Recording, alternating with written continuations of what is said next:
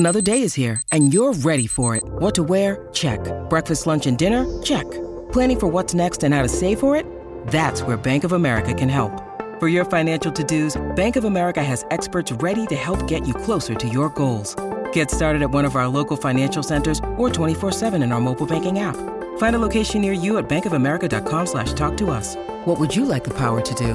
Mobile banking requires downloading the app and is only available for select devices. Message and data rates may apply. Bank of America N.A., member FDIC. SEN Sport Update.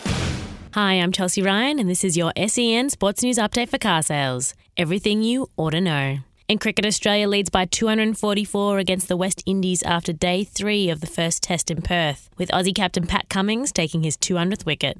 In the FIFA World Cup, South Korea have propelled into the knockout stages, beating Portugal 2-1, who still qualify for the knockouts. Uruguay took down Ghana 2-0, with both teams crashing out of the cup. And despite Cameroon's exciting upset against Brazil 1-0, they bow out as Switzerland came from behind in an emotional contest to beat Serbia 3-2, which booked their spot in the knockout stage. And the Socceroos are busy preparing for Sunday's early knockout clash with star team Argentina. Aussie coach Graham Arnold has belief for his team and their performance, stating that he thinks Argentina bring out the best in Australia and that they'll be going in with plenty of energy. In basketball, the Adelaide 36ers have dug their way out of a massive hole to take a dramatic win 78-75 over the Cairns Taipans, chasing the Queenslanders who sit third on the ladder. In rugby, the future of Super Pacific Rugby has been locked in, maintaining the current format till at least 2030. The decision ends a standoff between Australia and New Zealand officials. In golf, Adam Scott and David McLeasy lead the Australian Men's Open at 8 under, and Hannah Green is leading the women's at 11 under. And the 2023 Chinese Formula One Grand Prix is being abandoned due to COVID concerns. The Shanghai race was due to return in April for the first time since 2019.